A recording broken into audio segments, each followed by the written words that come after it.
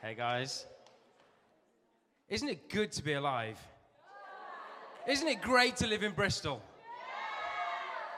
Wow, I tell you what, this is an incredible church, and I'm just so pleased and excited to be here for the month. And your leaders, I just want to big them up right now. They are absolutely incredible.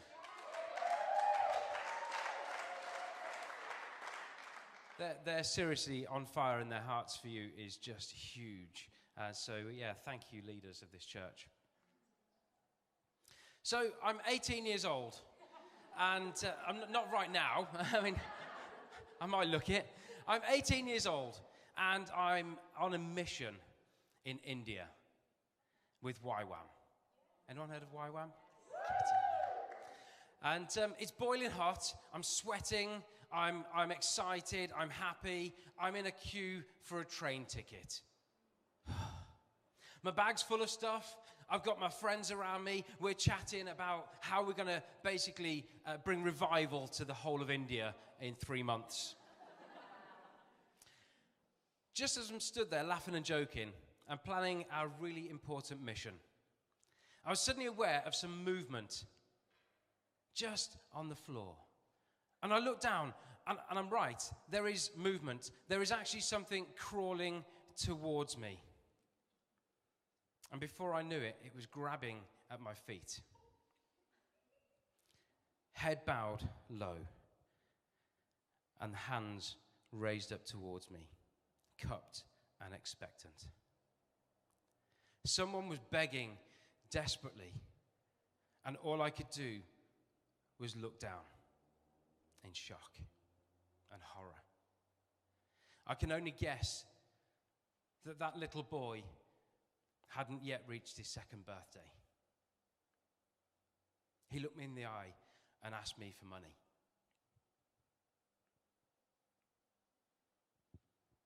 God loves the poor. God's heart for the poor is massive. It's ginormous. And if you haven't got a heart for the poor yet, I'm hoping that by the end of tonight, you will do. Because I believe that God's on the move tonight. I don't know about you, but in worship, I just felt like I was doing battle. I felt like we were doing battle in the heavenlies. And I just felt like God was doing something with us as a congregation, as a group of people, and stirring us up, because I believe that revival will come to Bristol at some point. And I hope it's soon. And I hope that we are catalysts for that. So if you're hungry tonight, if you really want to meet with God and see revival in this city, I'd just like you to pray with me right now. Lord Jesus, thank you that you are King of Kings. You are Lord of Lords. Thank you, Jesus, that you reign and you are alive and you are with us right now. Thank you for your heart for the poor. Thank you for your gospel, your good news, Jesus. And I pray that you would use us mightily and powerfully for your glory. Jesus, fill us. Come, Holy Spirit, in power tonight, we pray. We are desperate for your presence, Lord. I'm desperate for your presence because all I've got is words. And I pray, God, that you would set them on fire tonight. Come, Holy Spirit, and have your way. Break our hearts for what breaks yours. In Jesus' powerful name, amen. So the passage we're looking at, it says, Jesus replied, "Go back and report to John what you hear and see. The blind receive sight, the lame walk, those who have leprosy are cleansed, the deaf hear, the dead are raised, and good news is proclaimed to the poor. Blessed is anyone who does not stumble on account of me." In this passage, we see John, who's in prison at the time. He's been waiting and watching expectantly and excited for the Messiah, the King of Kings that's going to come and sort it all out. And potentially in his mind, he's got this explosive event that could literally shake the whole world with holy thunder, leaving him breathless in awe and wonder. Thought you'd like that one. He hears about the ministry of this Jesus fella. And he gets his own disciples and he says, "Guys, can you go and check out what this Jesus bloke's doing?" He sends them with this direct question: "Are you the coming one, or should we be expecting somebody else? It's almost like a confused inquiry. A bit like Guess Who. Have you ever played Guess Who? He's bald. He's got a big nose. He's got a moustache.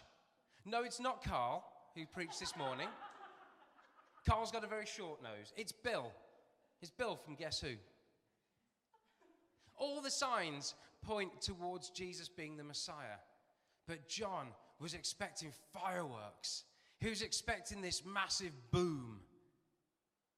Essentially, John says, are you the Messiah or not? Jesus' response is absolutely in line with the prophetic messages and promises from the book of Isaiah. I'm just going to get some water. You're right, Josh. The smoke thing up here is dreadful. I don't know how you guys do it. God.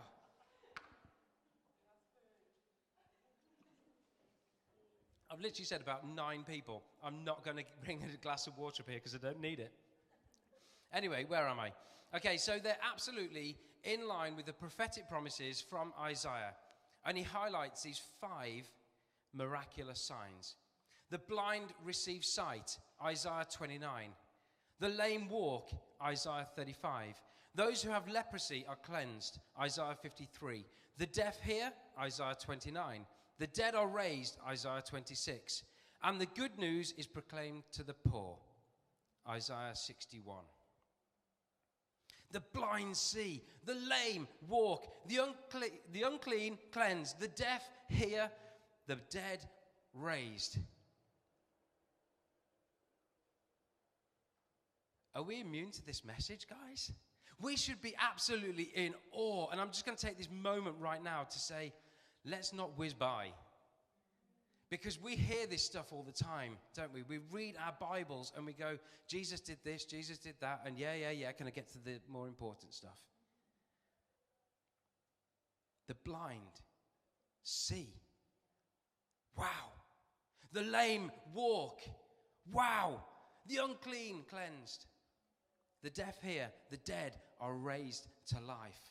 That is something to celebrate and be excited about, because the same Jesus who many of you, maybe all of you, have invited into your hearts as to be king of your life is the same Jesus that did these miracles. His power knows no limits. He is the ultimate superhero. Our jaw should drop, our eyes should be wide, and our hearts should be thumping when we hear of these awesome impossibilities made possible by the King of Kings, Jesus. And just as a side, I actually did once pray for someone who was deaf. And he'd come up for prayer, and I just prayed, and he said, I can't hear. I can't remember actually how he said it, but he just said, can you pray for my ears? I can't hear.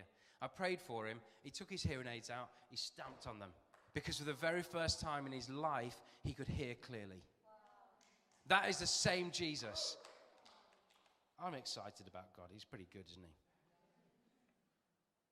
These 5 incredible things end with, and the good news is proclaimed to the poor.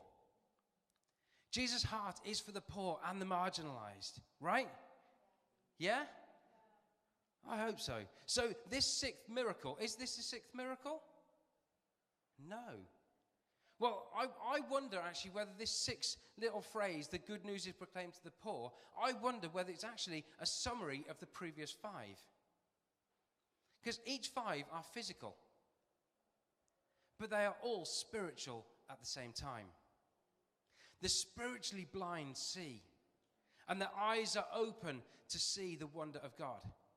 The spiritually lame, the ones who are stuck and not moving forwards in their faith, they start to move forwards. The spiritually unclean, they're cleansed by forgiveness.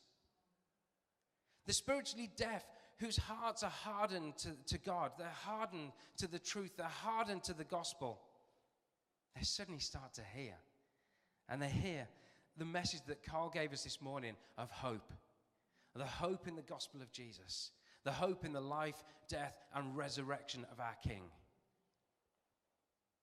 The poor is not just a financial sense, but a spiritual sense as well. The good news is proclaimed to the spiritually poor of this world. And this is Jesus' manifesto. He came to bind up the brokenhearted. He came to proclaim freedom to the captives and set them free. So we need to adjust our spiritual glasses. We can no longer walk down the street and judge people on whether they are rich or poor based on their economic status or their wealth indicators. I was on a mission in Amsterdam over 25 years ago where my friends and I were going out and we're going to reach the homeless people on the streets of Amsterdam, and we were going to tell them the gospel. And my mates bumped into this one guy, and they started their incredible evangelistic spiel. And the guy stopped them, and he said, whoa, whoa, whoa, whoa, whoa, whoa, whoa, whoa, whoa. You don't need to tell me that. I'm a Christian. I've been called to come and live on these streets with these homeless people so that I can stand in their physical space and invest in their spiritual lives. We can't just judge whether we see someone because they've got the best clothes on or not. We can no longer, in the same way, sit in church and assume that people are spiritually rich based on whether their hands are raised high in the best bits of the song, or somebody's powerfully crafted words from a platform in front of thousands, or their best-selling book, or their thriving ministries.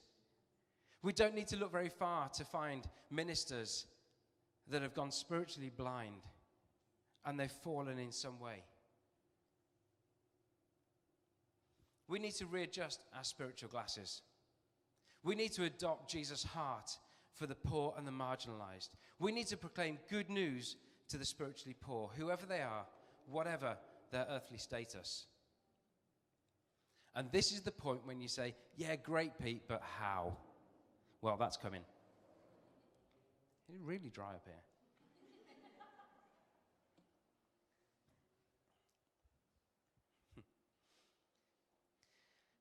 If you've been here over the last few weeks, you know that we've been talking about being activated by the Spirit. We're taking a right-hand turn here, by the way. We've been talking about being activated by the Spirit and how we can activate our gifts of the Spirit as well. Well, tonight we're going to have a little look at Jesus and the disciples and see if there's any clues in how we can actually do this so our hearts can be broken in the way that Jesus' heart is broken. Matthew 3 records Jesus' baptism, where the Holy Spirit descended on him like a dove and rested on him. So, believe and be baptized. If you've not been baptized, then I'm just going to challenge you right now. Get baptized. Why not? Get on with it. Do not resist the Holy Spirit. Let him rest upon you. Now, I think we spend our lives zooming about 1,000,000 miles an hour. We're frantically here and there and everywhere. And you know, if I'm a dove coming into land, I'm not going to look for the thing that's moving. I'm going to just rest on the thing that's staying still and remaining in the presence of God. And when Jesus was baptized, he was stood there and the Holy Spirit descended like a dove. Let's stand still and wait for God to come and do his thing. Just in case you need another little verse to boost you up here. Activate. Acts 1, verse 8. What does it say? It says, but you will receive power when the Holy Spirit comes on you, and you will be my witnesses in Jerusalem and in all Judea and Samaria to the ends of the earth. This is how it happened to the disciples. Acts 2. When the day of Pentecost came, they were all together in one place. Suddenly the sound like a blowing of a violent wind came from heaven and filled the whole house where they were sitting. That woke you up, didn't it? They saw what seemed to be tongues of fire that separated and came to rest on each of them. And all of them were filled with the Holy Spirit and began to speak in other tongues as the Spirit enabled them. They waited. And the Spirit turned up and descended on them. And then they were activated. And they were activated so much in the way that I think the Bible just says, speak up. You've got voices. God's given you a voice. Speak up. Use it. Shout it loud, as Peter did. Peter spoke to the crowd and he says, repent and be baptized, every one of you, in the name of Jesus Christ for the forgiveness of your sins. And you will receive the gift of the Holy Spirit. The promise is for you and your children and for all who are far off, all whom the Lord our God will call. With many other words, he warned them and pleaded with them, save yourselves from this corrupt generation. Those who accepted his message were baptized, and about 3,000 were added to their number that day. Who wants to see revival like that? Okay, all three of us? Excellent. Who wants to see revival like that, honestly? Okay, if you want to see revival like that, get baptized, wait for the Spirit, be filled with the Spirit, and speak up. There's some really great things in there. A few years ago, I was chatting to a lady, and she'd actually just been to a funeral of her best mate. And she said, oh, I'm really sad. Obviously, she was sad. And she said, I just never, ever told my best friend that I was a Christian because I felt that I might lose her as my friend. And she'd just come from her funeral. And she'd missed her chance. She'd missed her opportunity. I wonder if you can think of someone in your life right now that might be the case for. If your friends believe something different than you do, then there's a problem. We need to tell them. So, I don't think I've got time for this now, but during the service at some point, take your phones out, text your best mate that doesn't know Jesus yet, and say, can I have a coffee with you, and can I share something that's really important to me? Because that's speaking up. That's the beginnings of revival. Do you know what revival actually is? It's one person breathing new life. It's not the thousands or the millions that we're looking for. It's the one person brought back to life. I dare you to share your faith with them. When this happens, when we're filled with the Spirit and we speak up, unity happens. That's what Josh spoke on last week. And the Lord added to their number daily those who are being saved. When the disciples devoted themselves to one another and had everything in common. Then enjoy what God does through you. Now this, I think, is a really exciting bit. Enjoy what God does through you. Acts 3. Peter and John went to pray. They met a lame man on the way. He asked for alms and held out his palms. And I can't remember the rest of the song, but it goes something like that. And Peter says, silver and gold have I none, but such as I have I give you. In the name of Jesus Christ, get up and walk. And what did the guy do? He got up, his ankles and his feet were strong, and he went and praised, leaping and praising God. He went to the temple and worshipped God. That's because the power of the Spirit was in Peter that he'd waited for. He'd spoken up. The Lord added to the number. And then he was able to do miraculous signs just for fun. So that somebody could go leaping and praising God. So there's a fairly simple track that I've gone on now. I know it was a right turn. But where might Jesus be calling you today?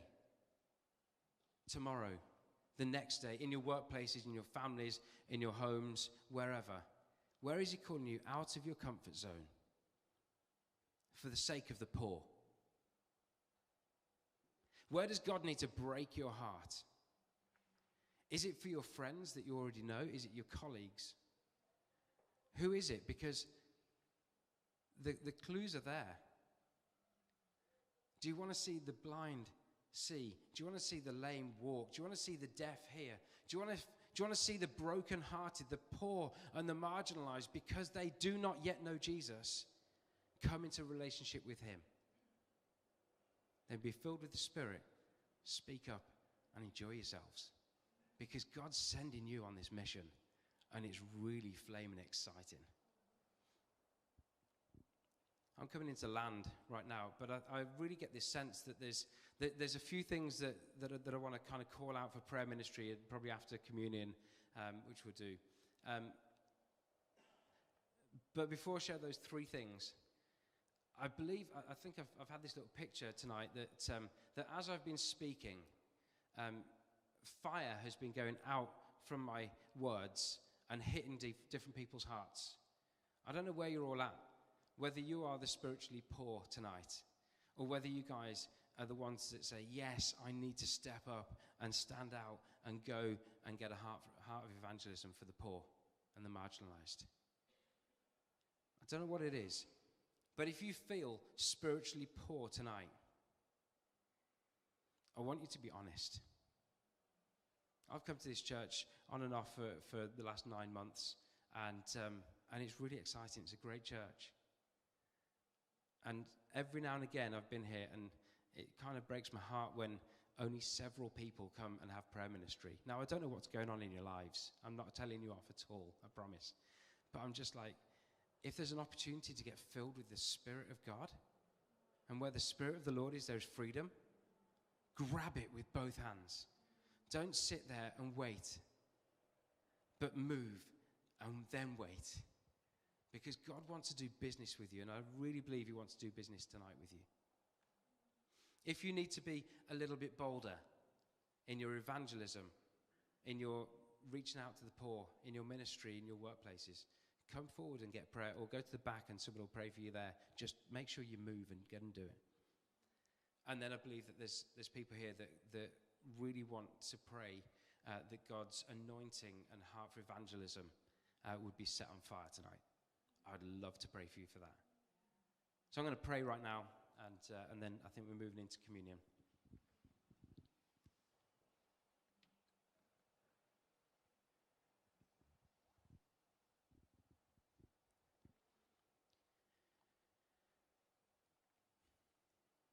Come, Holy Spirit. Come, Holy Spirit, have your way.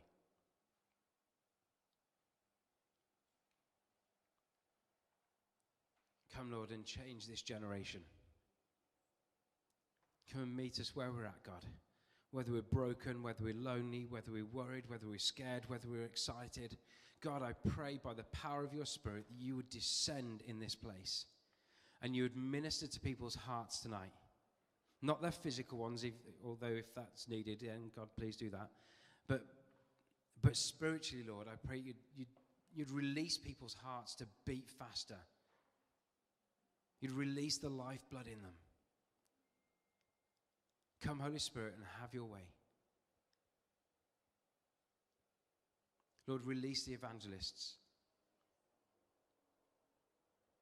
Release people to just be a little bit bolder and to speak out. And I pray, God, that if there is anybody here tonight that feels spiritually poor, that just doesn't feel like they're on fire for you, God, I pray that you just stir up them in their hearts tonight, that they'd come and get prayer, and that you would set their hearts ablaze. Come, Holy Spirit. We love you, Jesus.